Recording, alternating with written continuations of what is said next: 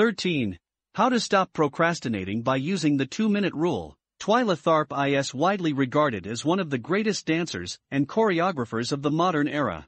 In 1992, she was awarded a MacArthur Fellowship, often referred to as the Genius Grant, and she has spent the bulk of her career touring the globe to perform her original works. She also credits much of her success to simple daily habits. I begin each day of my life with a ritual, she writes. I wake up at 5:30 a.m., put on my workout clothes, my leg warmers, my sweatshirt, and my hat.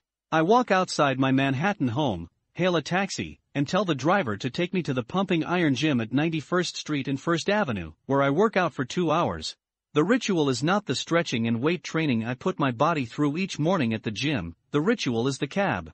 The moment I tell the driver where to go, I have completed the ritual. It's a simple act, but doing it the same way each morning habitualizes it, makes it repeatable, easy to do.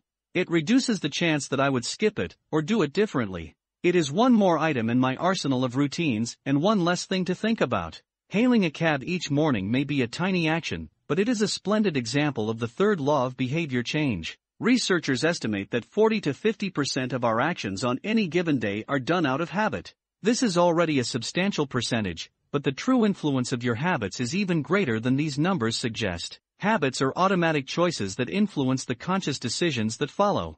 Yes, a habit can be completed in just a few seconds, but it can also shape the actions that you take for minutes or hours afterward. Habits are like the entrance ramp to a highway. They lead you down a path and, before you know it, you're speeding toward the next behavior.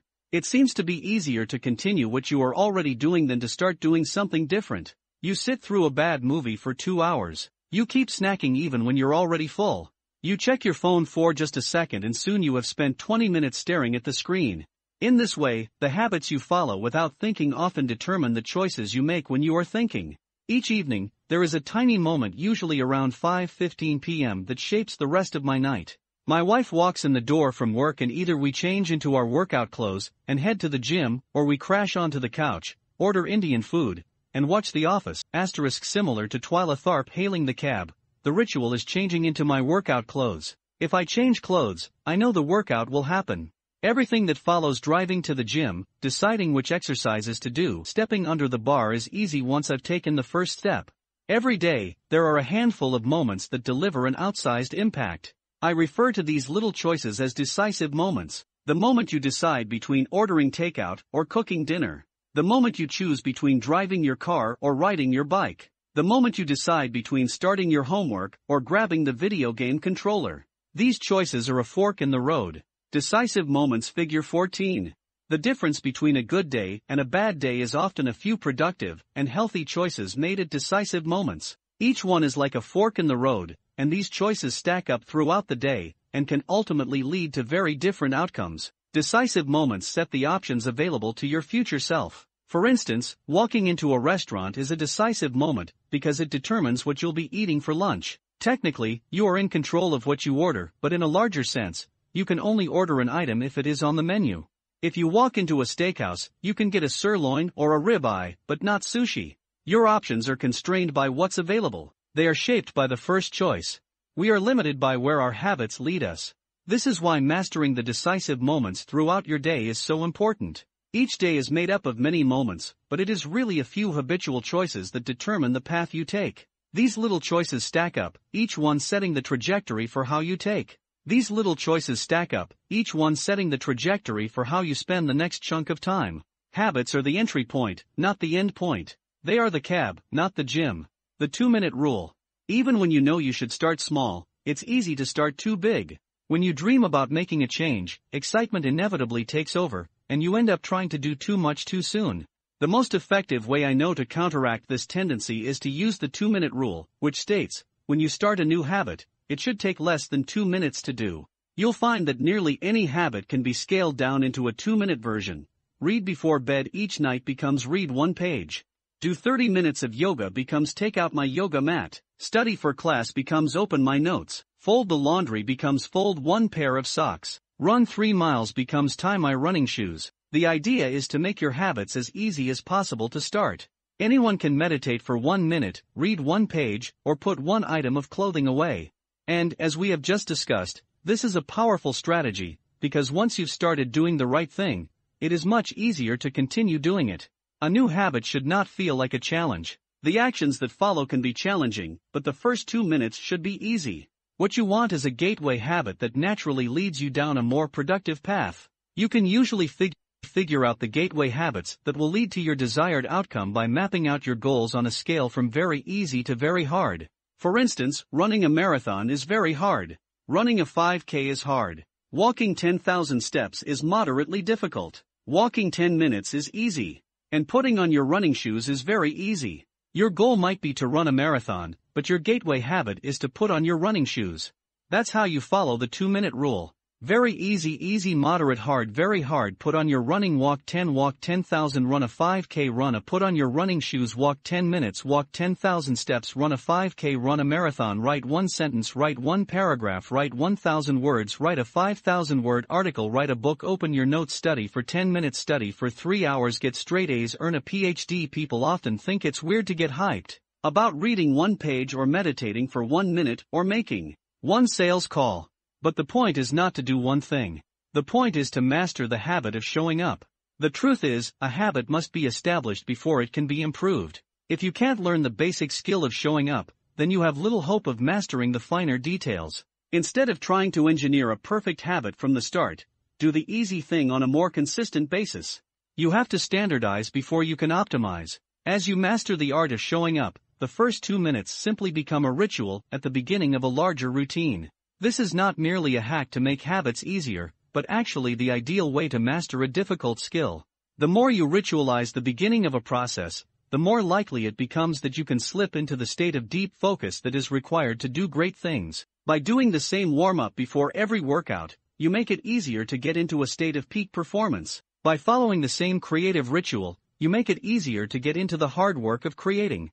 By developing a consistent power-down habit, you make it easier to get to bed at a reasonable time each night. You may not be able to automate the whole process, but you can make the first action mindless.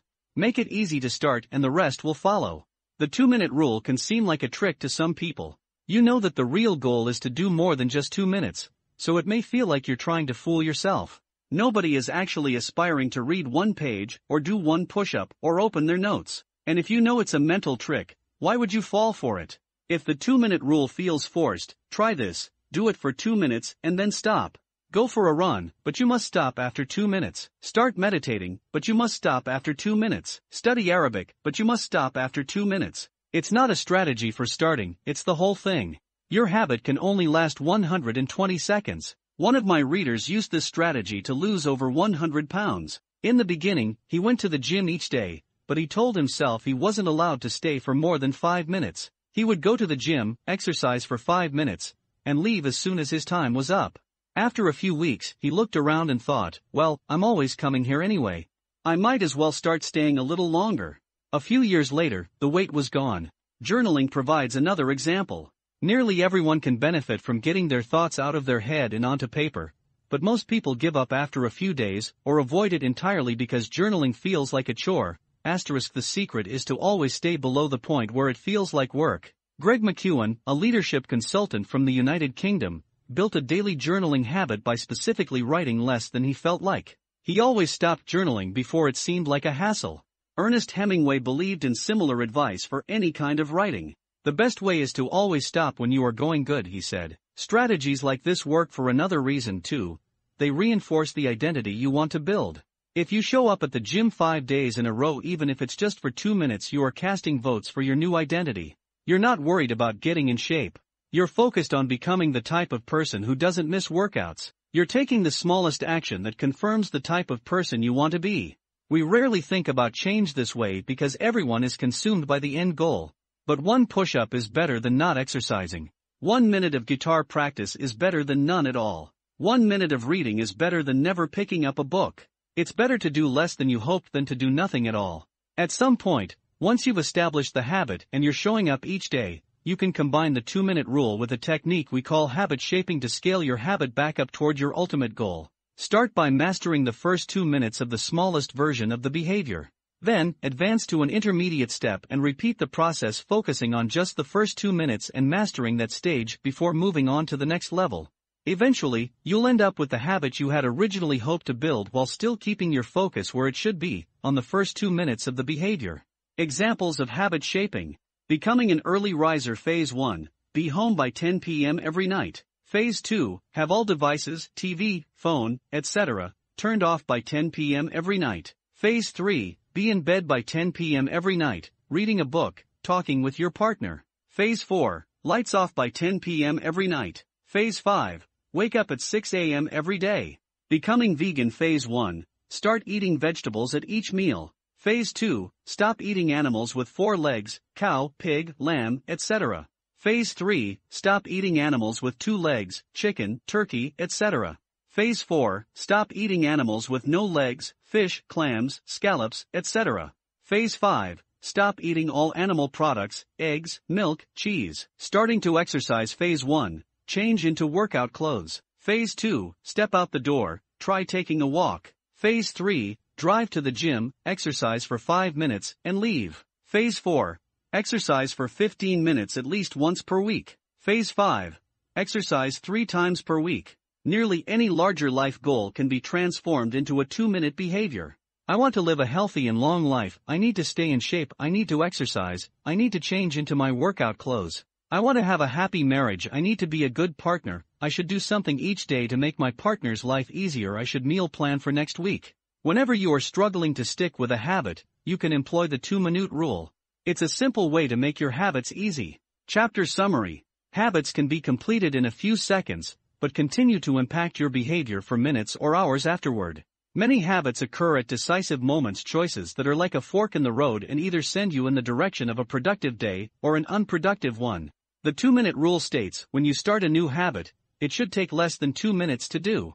The more you ritualize the beginning of a process, the more likely it becomes that you can slip into the state of deep focus that is required to do great things. Standardize before you optimize. You can't improve a habit that doesn't exist.